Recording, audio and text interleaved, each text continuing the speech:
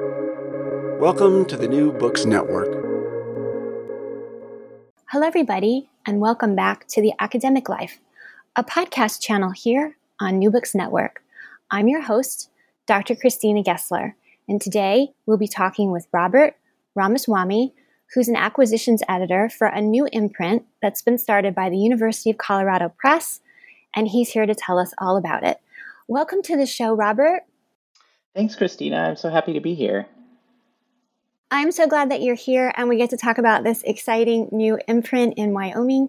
But before we jump into that, would you please tell us a bit about yourself? Sure, I would be happy to. What's the best way to think about that? Let me work backwards. So right now, I'm an acquisitions editor at the University Press of Colorado, and I was brought on to start a new imprint for us, the University of Wyoming Press. So we're sort of like a consortium press, meaning like it's an umbrella organization that brings together a bunch of different universities, as opposed to like a traditional university press that would be housed within a particular university system. So Wyoming's a new addition to that consortium, and I was brought on to handle that. And I started this position in February, before which I was a Mellon University Press Diversity Fellow. I think that's the right title, at Ohio State University Press, where I worked with their editor-in-chief, who acquires in Latinx studies and also does some trade nonfiction, and also some rhetoric and communications. Before that, I was had another fellowship, I think funded by Mellon also, at the University of Michigan, at their sort of publishing services arm, which is like they get paid to do publishing projects, and that's Michigan Publishing. And they had recently acquired a ebook collection, the Humanities ebook collection, which used to be managed by ACLS. And I was working with them to help them, I guess you'd say, like establish a new workflow for selecting titles to add to that collection, that was more attentive to rethinking the canon, including different kinds of voices in that collection, which has been really important, especially for institutions with less money to spend on ebook collections. And before that, I was a graduate student for a long time. So I was in a PhD program at GW in American Studies. I started there in DC in 2014. I was there for 2 years and then transferred to the University of Michigan in American Culture. And I left that program ABD in 2021 once I realized I was kind of fully in the publishing world. And so I have that part of the experience as well. And I think the last thing I'll say is that I definitely don't regret being in graduate school, but part of what I learned while I was there was that I really like, supporting research. I like books. I like being in intellectual conversation. But to me, the sort of like teaching, editing, mentoring, those were the parts that kind of felt most suited to my skill set, and they were like the most exciting to me.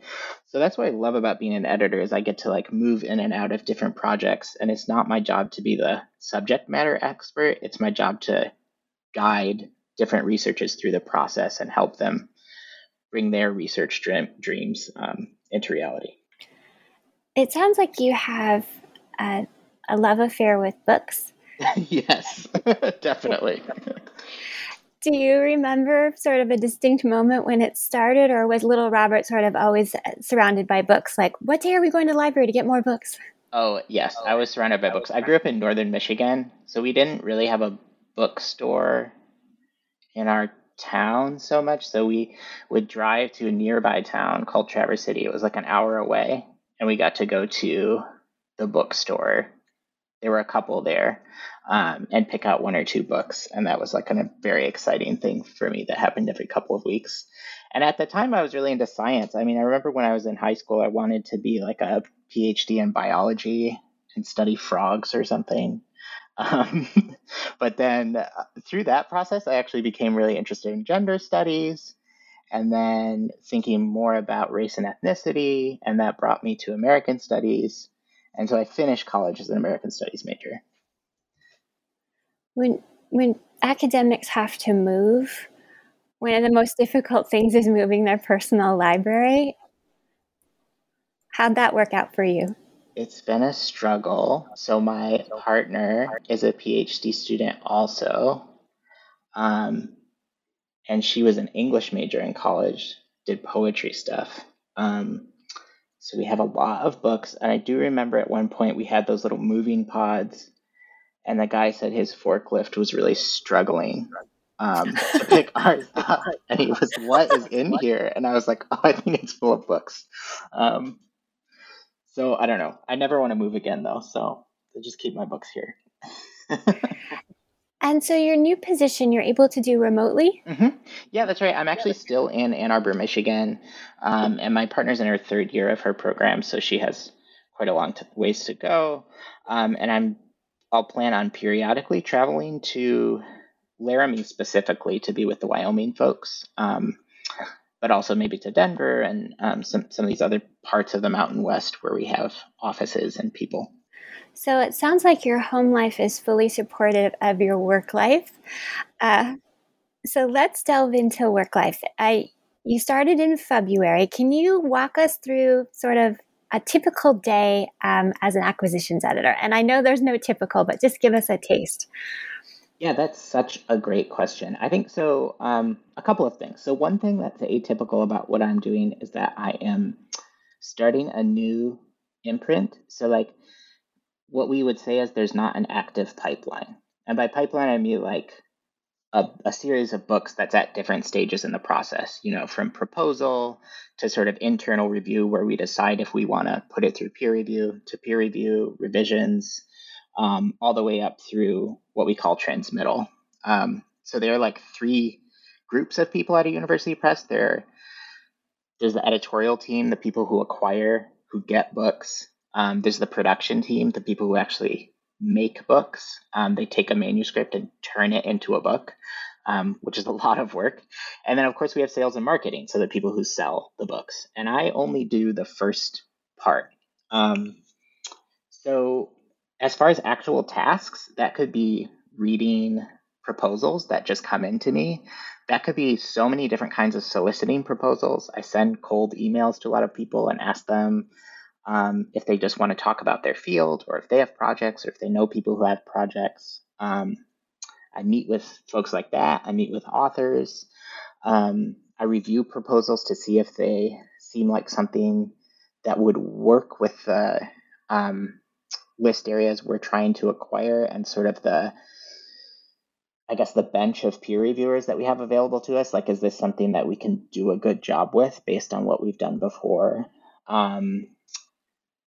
Sending things out for peer review, which is a really time-consuming process because it involves, like, sometimes you email 20 different people to find 2 people who are available to do peer review for a project. And you have to research, like, who's going to be the best fit. If this is an interdisciplinary project, do I need a historian and a lit studies person, or like what's the best, so there's that aspect. But I would say like most of what takes up my time is little administrative tasks. So like you are the project manager for every book and you're making sure it's at the right place in the process and that the people who need to be contributing are aware of the sort of deadlines that they're working with. And then it's also just a lot of relationship management and network building. So author relations, maintaining good relationships with peer reviewers, and then internally making sure that the production folks are happy, that the manuscripts you're sending them after peer review and when they're ready to go are like in good shape so that they can do their job effectively. And working with marketing to understand what these different books are about and who they should be selling them to, what the audience is, like how they can pitch them, all that kind of stuff.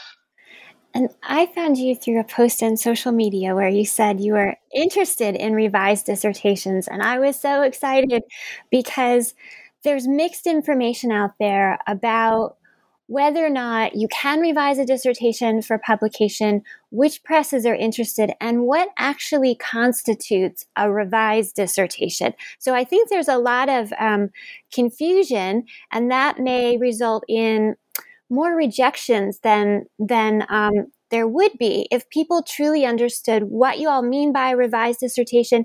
And when you're asking for them to come across your desk, how do they match it up to you? And what are you looking for to say, oh, yes, they revised this to the point that it was really ready to send to me. I'm excited. I can say yes, because we want to get people the yes. Yeah.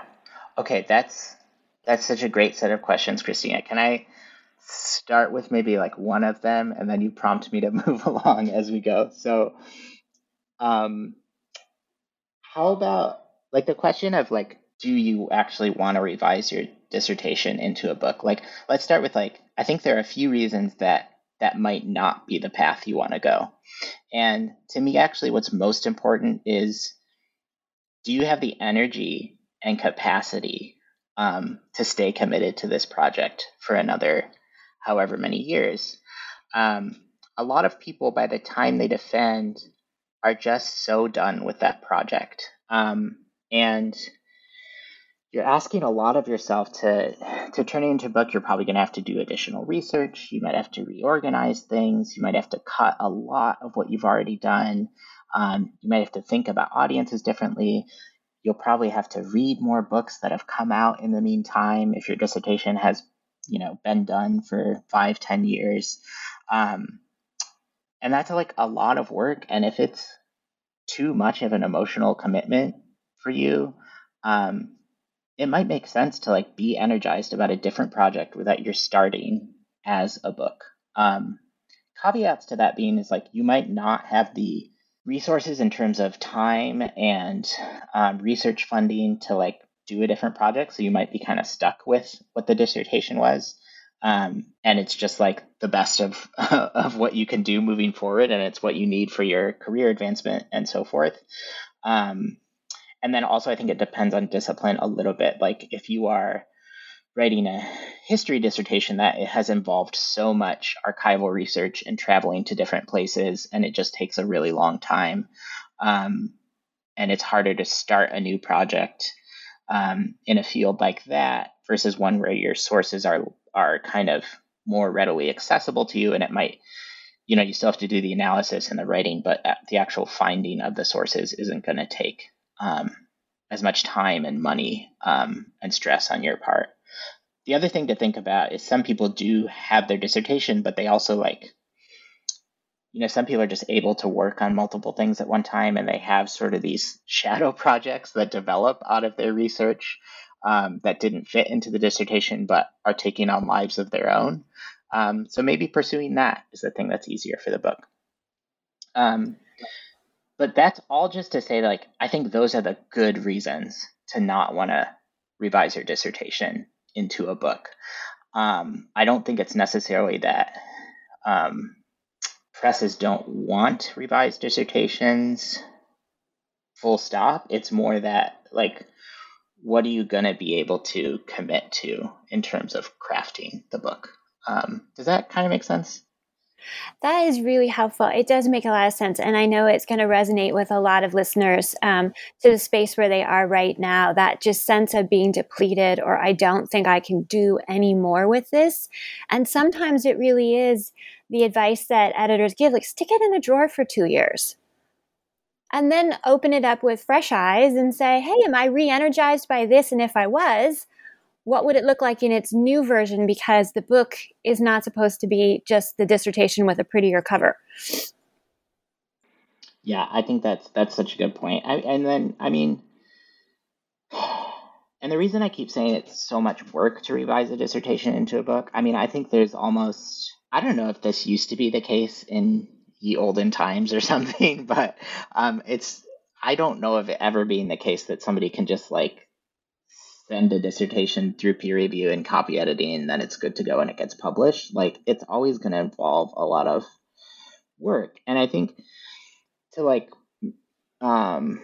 concretize that a little bit, like the reason it involves so much work is that the goal of a dissertation and the goal of a book are not the same. So you write a dissertation so that you can finish your PhD most of the time, right? It's like the last thing you need. That's why we say all but dissertation. It's the last thing you need to receive that degree, to be sent out into the world. I had somebody tell me once that it's like your union card in the industry. It's the thing that says that you are competent and you can like go out and be a practitioner in this academic field. A book is meant to be sold to people, or if it's open access, it's meant to be like distributed to an audience. And so it's meant to like just engage a wider range of people. It's also it's supposed to make sense within a conversation that is current within a field. So it's supposed to speak to other books. And it's supposed to be useful to people, whether it's for research or changing their thinking in terms of secondary sources or something that they can use to teach. And that's just a really different set of expectations and goals for what this object is meant to do. And that's why it's a lot of work to change a dissertation into a book. So the next part of the question is, how does someone know that it's ready to send to you? Or if you want to go on the flip side, how, when you see it and it's on your desk and the light bulbs, like all the green lights turn on for you, and you say, yes, this is ready. What was cueing you that this was ready to be sent to you? This is revised enough and you're interested in acquiring? Yeah, I think the two things that really stand out to me are the organization, like what is the structure of this thing, and then also the contribution it's making, and that's like what conversation does it fit into? Is it clear that it fits into a conversation? And has this person done a good job of identifying what's the term we use? Competing volumes, right? So comps, so similar books, things that would come up in a also of interest search if you were looking for this book on a retailer's website. Do they kind of have a sense of where it fits in and why people would want to buy it? So to start with the organization bit, dissertations are so much about evidence and about demonstrating that you have carried out like a thorough research process in terms of your primary sources, and that you've carried out a thorough review of the relevant secondary literature that you're engaging with. And so in a lot of the cases, they kind of look like compendia. This especially depends on the field, but sometimes, in the social sciences, that'll end up being like, it's an introduction, and then there's a whole chapter that's literature review, and then there's a whole chapter that's methods, and then there's one case study, two case study, and then there's a conclusion, which I think works really well for a dissertation, but doesn't always work for a book, right? Because we want to read, we want a book to be readable, and by we, I just mean any reader. And those of us who have read a lot of academic books know that there are some that are valuable because, like, this is good research and it helps change our thinking. And there are some that are valuable and we also enjoy reading because they have some kind of narrative drive, whether it's following stories or it's a really compelling argument that kind of develops over the course of the chapters. And I think a lot of that becomes really obvious in the organization itself. Like, how did they think about these different chapters and how they unfold and build on each other? And what's going to get someone past the introduction and actually reading through the chapters and continuing on through the end of the book. The last thing I'll say, and I said that other piece was contribution. That doesn't mean it has to be like the most original, like, intervention ever. That's not the only way to make a contribution to a scholarly conversation, right? So I'm looking for something that's maybe in some ways like realistic about how it is just one book and it's making a limited contribution and it's only doing one thing within the field. But it's also generous to like books that have come before. and how this book interacts with them, and how it like moves the field in some way, whether it carries it forward or helps us move back to a different set of questions that we've neglected,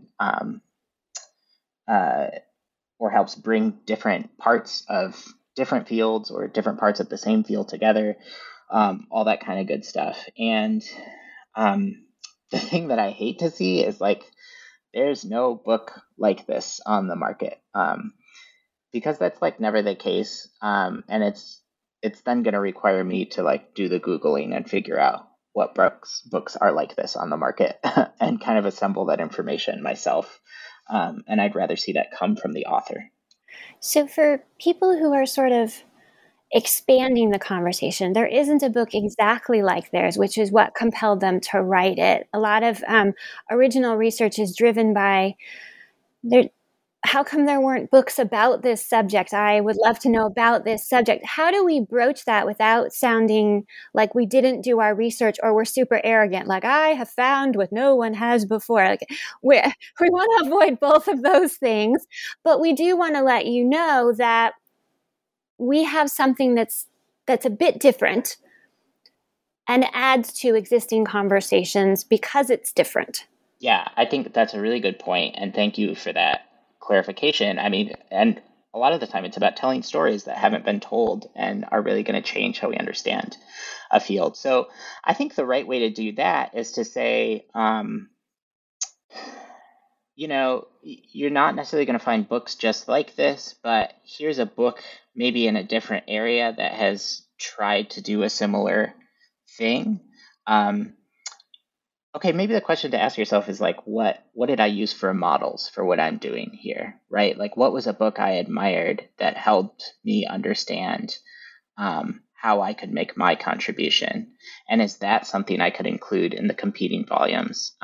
Even if it's not the same exact topic, it's like kind of in the orbit, and will help me as an editor understand where this book fits in the world of books. Another direction to go would be taking some time to show some gratitude for the books that really helped you get to where you are. Because certainly there were things that you read that you built your own argument on, and you can acknowledge their limitations while also talking about how they were important to you, how they're important to the field. And then you say, this book does something different than those other books. But they were still important to my thinking. And this is why I'm excited to add it to that conversation. So you can say, I'm inspired by this person's methodology, and I'm indebted to this person, the way that they use a similar source in a different geographical region. And you can kind of pull together mentors that influence you, even though you are arguably trotting some new ground. Absolutely. Yeah. I think that's a really good that's a really good way to put it, for sure. I mean, in some ways, like, show me not your literature review, but like what's in your mental library as you're thinking about how your book fits in. Like, where do you actually see it on the shelf? And answering some of those questions can be really helpful for the editor. Editors typically have wish lists. What is yours? In terms of the types of projects I would love to see? Yeah. Yeah, I mean, I think so. A strength of University Press of Colorado in the past has been doing some kind of niche regional histories about the Mountain West. And some of those are for people doing recreation themselves. Like, this is a book about stories of river running or mountain climbing in this particular place. And it's a Colorado story, but we're also thinking about the history, and we're thinking about the ways different communities have tried to interact in managing this place. But I'm interested in those types of stories that are putting the Mountain West in context, and specifically putting Wyoming in context. So, I've talked with a lot of graduate students lately who are doing really cool projects on stuff like recreation, like mountaineering or skiing, and how those are sites of kind of formations of U.S. empire. Those are sites of struggle over settler colonialism. There's sites of racial formation and formation of gender identity. And so I'm really interested in like, how can we use the regional expertise that our press already has as an entry point to thinking about the Mountain West in context in the United States, in the globe, at different scales. And I think those projects are definitely out there, and I'm excited to see one that's at the proposal stage and that we can really get cracking on. You're in Michigan? That's right. And yeah. for me personally, my research is in New England. And so when I'm away from New England for too long, I start to feel a disconnect from place. How do you stay rooted in the Mountain West when you're so far away? Do the manuscripts just re-immerse you, or do you have to go get a booster dose of the Mountain West by traveling? That's a great question. I mean, and it's one that I haven't figured out the answer to yet. So, it's like a new thing. I've only been here for a few months. I think traveling is going to be a part of it.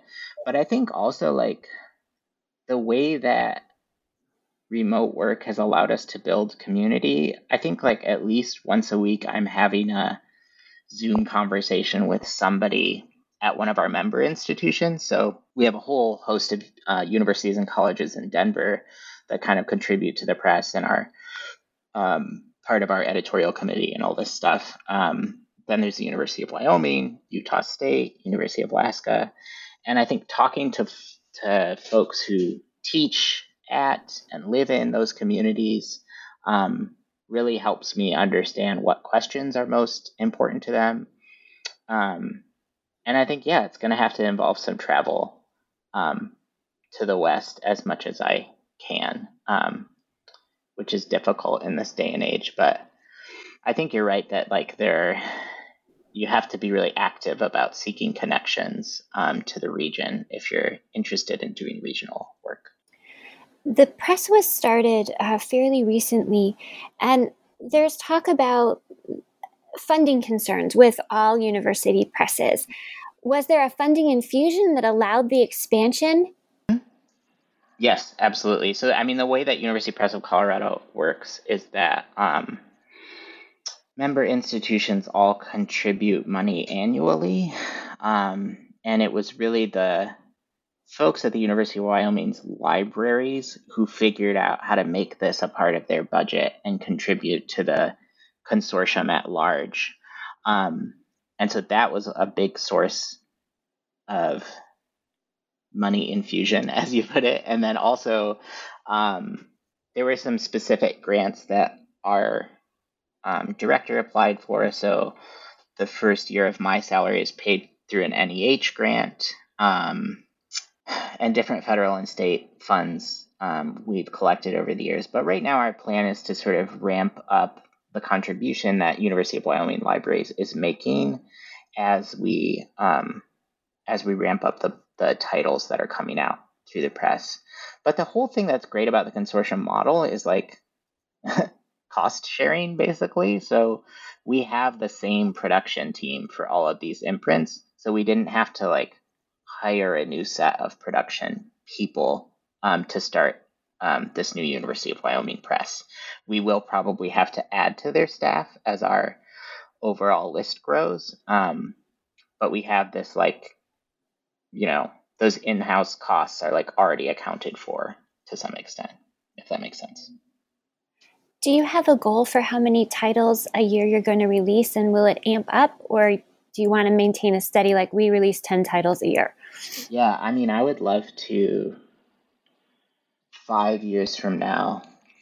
Maybe that's too ambitious, but we'll say it anyway, because, what's there to lose? So if 5 years from now we had like 20 titles coming out, I think that would be great. And I think we are kind of shooting. We have 4 editors, and a full load for an editor, I think, is 20, 25 titles. There are editors who do more. But I think that's a very reasonable amount to expect. But that's going to take a long time to reach. And so right now I have to kind of use different metrics to think about what's happening. Think about how many proposals I'm getting. Think about how many projects I'm sending into peer review would be the next step. Think about how many contracts I'm signing with authors would be the next step, and kind of build from there. So, we're not just going to hit 2025 right away. We have to sort of taper up to that. So your title is acquiring editor, and you just mentioned that you have 4 editors. Is there a ranking, for lack of a better word, where someone ultimately signs off on all projects and then projects are distributed among the editors? Or what does it look like in-house when things are acquired and then people find out who their editor is going to be? That varies a lot from press to press. And so it's like the nuts and bolts of the process are the same, right? You get a proposal, you decide to pursue the proposal, it goes through peer review. There's either an advanced contract before it's completed or a final contract after it's completed. It goes to some kind of editorial board, and then it's transmitted. Like all those pieces of the process happen at every press, but the way that the decisions are made changes. And we're a pretty collaborative team, and also there's like a lot of we get a lot of editorial power as individual editors at UPC. So we do have an editor-in-chief. Her name is Rachel LeBay, and she acquires for our Utah State University imprint, and she's mostly acquires in rhetoric and writing and folklore now.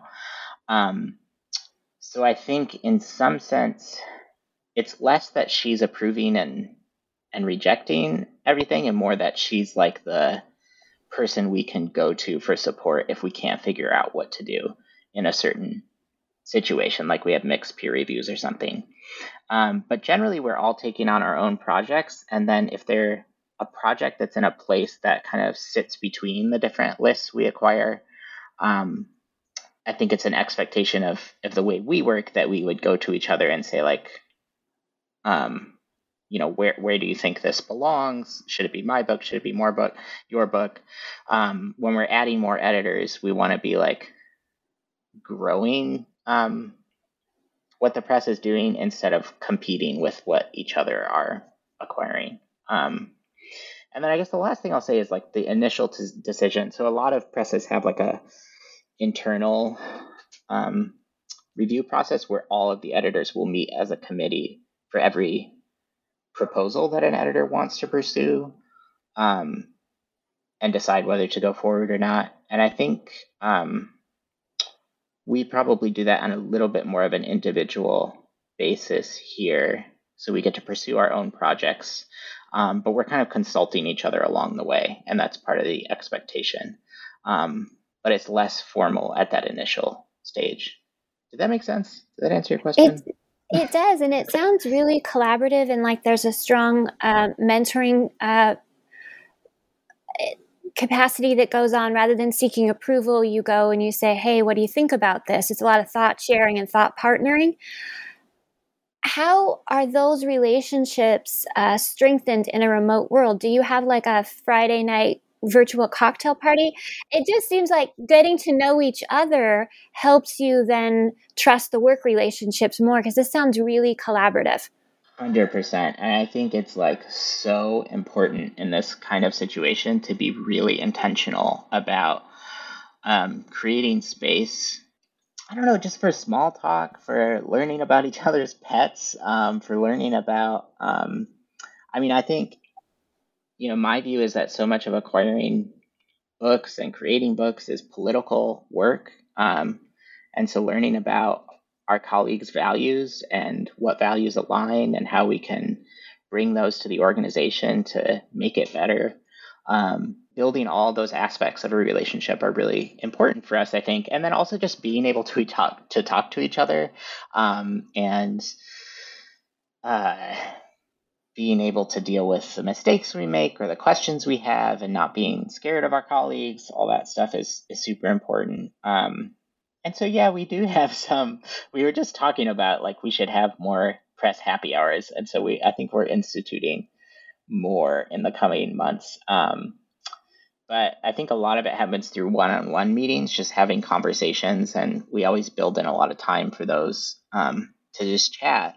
And then, of course, like in this modern world, Slack is a huge part of this. And so I think in a lot of ways, our sort of random channel on Slack is one of the most important ones because that's where we share what's going on in our lives and what's bringing us joy and what we're struggling with. And I think all of that makes it a better place to work, and it makes the books better, and it makes it easier to collaborate.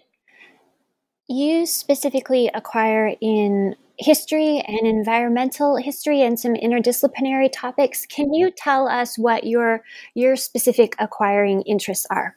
Yes. So for the University Press of Colorado, I've taken over the history list. So that's all that sort of Colorado regional history. Mining history has been a strength for us. The kind of variety of areas to that list that you could check out on our website. Also, our Timberline book series, which is just like books about Colorado stories. And then for the Wyoming imprint, it's sort of three interdisciplinary areas. So one is environmental humanities, the second is public humanities, and the third is democracy and the United States. So thinking about environmental humanities, I mean, like, in a lot of ways, I think about that as histories of the present, sort of understanding all of the current crises we face and RE the environment and how they're about human social relations and also our, relations between people and the natural world, and also the question of, is there a between people and the natural world? And all those sorts of questions and different ways to approach them from a humanities lens. In terms of public humanities, there's so many different ways to think about this. It could be thinking about institutions that serve the public and books about that are doing kind of critical work and how those institutions work and how they could work better. It could be books about how to do community engaged work and sort of guides for scholars who are more and more interested in things like public history.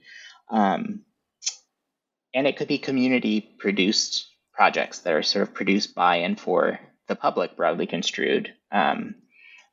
That's what I'm most interested in, but in a lot of ways, that's the hardest to do because the academic monograph is like something that everything about it is that it's created to sort of come from the academy and assume that people have resources and that they are have an institutional affiliation already. But I'm really interested to meet people who are trying to do that community-based work and work that's going to be beneficial to the communities that have helped create it. And then democracy and the United States. I mean, some, historians, like U.S. historians might hear U.S. in the world as part of that. So thinking about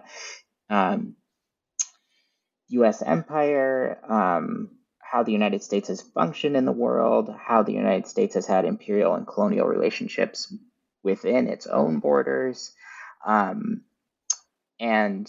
all of the questions of democracy that go along with it. And again, like, what are the crises of democracy that we're facing in the present, and how can we take humanities' perspectives to understand how those have come to be and where they're going? Earlier on, we talked a little bit about what a day would be like for you at work. Could you share what, like a high and a low, without calling anyone out, but what's a struggle and a joy of your job? I guess let's start with like the thorn first and then go to the rose so we end on a high note. I mean, sometimes you get a project that it's like, the manuscript's not perfect, but you can't quite figure out, like, it could be good, right? It could be a good fit for the press. Like, oh, this, I feel like people could really be interested in the way that this tells the story of a particular site in Colorado, right? But the writing like doesn't quite make sense yet. But I'm not an expert in regional history in Colorado, so I can't speak to the subject matter and how to fix that part of it. I can only speak to how to fix the writing to some extent.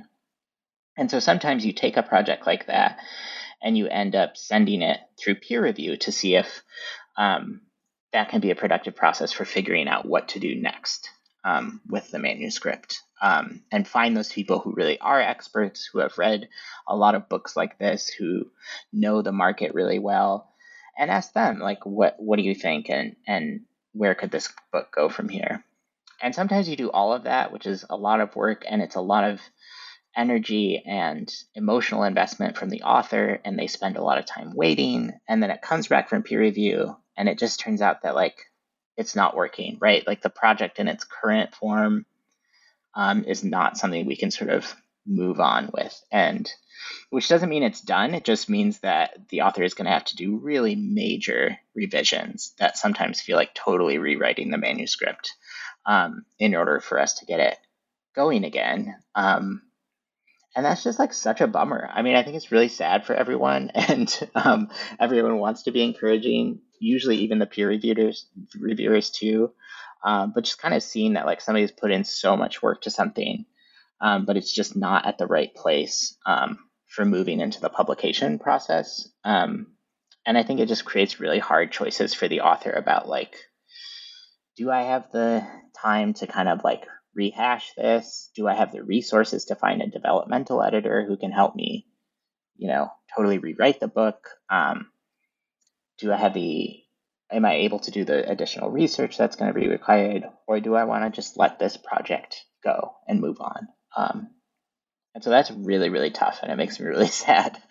I'm just going to Yeah. jump in and say, I love that you shared this as a thorn. I know you want to get to the rose in a minute, but as someone who's been on the other end with friends and colleagues who have gotten the no in their inbox, right? They've said, oh, I think it's good. They've had it for a while. I've had a little feedback. And then you get the no.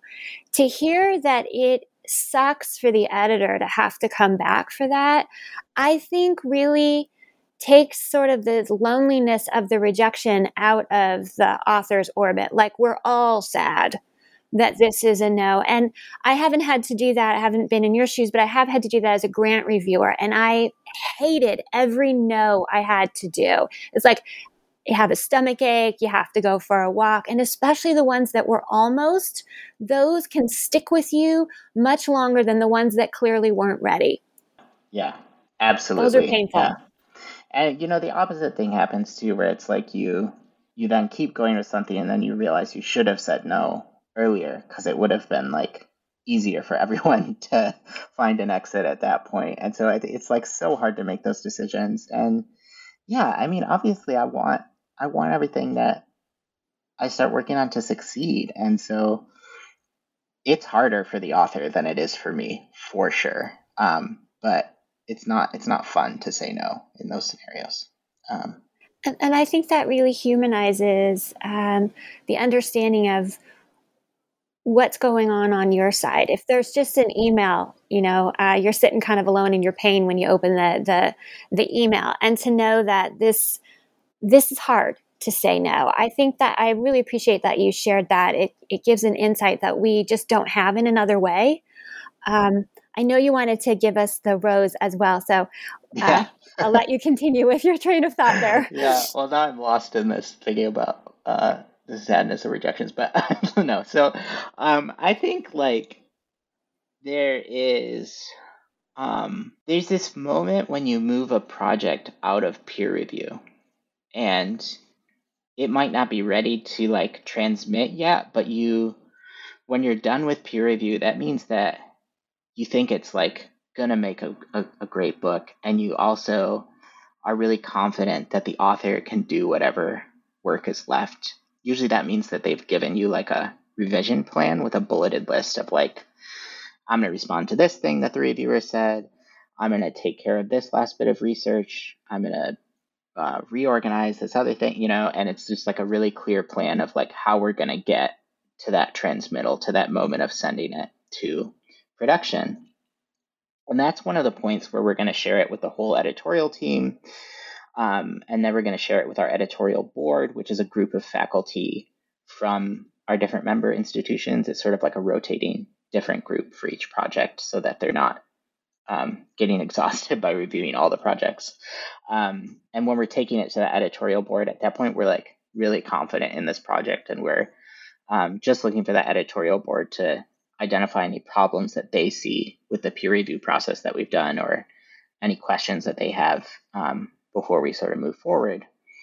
And it's just so thrilling because that's another moment where you get to share the project with the rest of the editorial team, with the rest of the staff, and then with this outside group of faculty. And you just, looking through the sort of memos that we share at that stage, you see all the work that has gone into this, right? And maybe the peer review process started 3-4 years ago. And you just see all the different versions that the author has done, and you see their final plan for like getting this thing into production, and you start to get a sense of like a date when this book will be between covers, as we say. And yeah, I mean, I don't know. I guess it's like you feel proud, you feel joy, and I also like love to watch other editors bring those projects.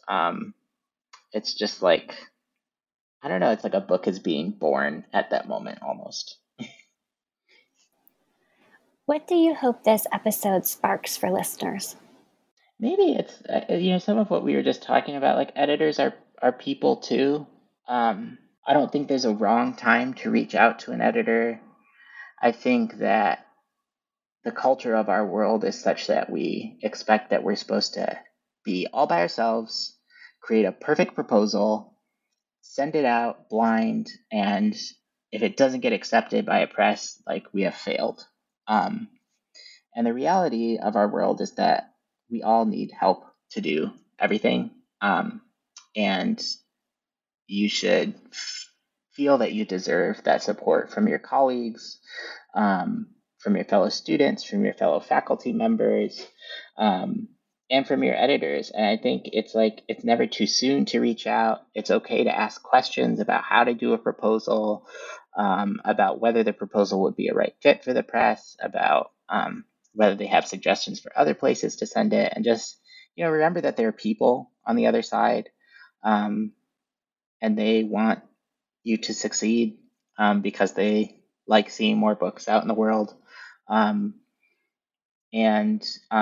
going into it with that attitude that like you deserve help because everybody deserves help, and that's what you need to make a book. I think that's a wonderful place to end with. It's very hopeful and it's very human in a world that sometimes doesn't feel that way.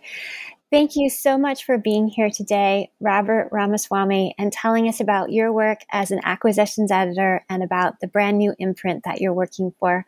I'm Dr. Christina Gessler, and you've been listening to The Academic Life on New Books Network. I hope you will please. Thank you so much. Join us again.